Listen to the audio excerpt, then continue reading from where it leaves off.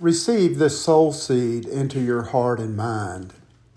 Silence is also what it takes to listen to our neighbor in order to hear their broken heart and troubled mind. Hearing creates the bond of empathy. It moves us with compassion. For such is the experience of prayer.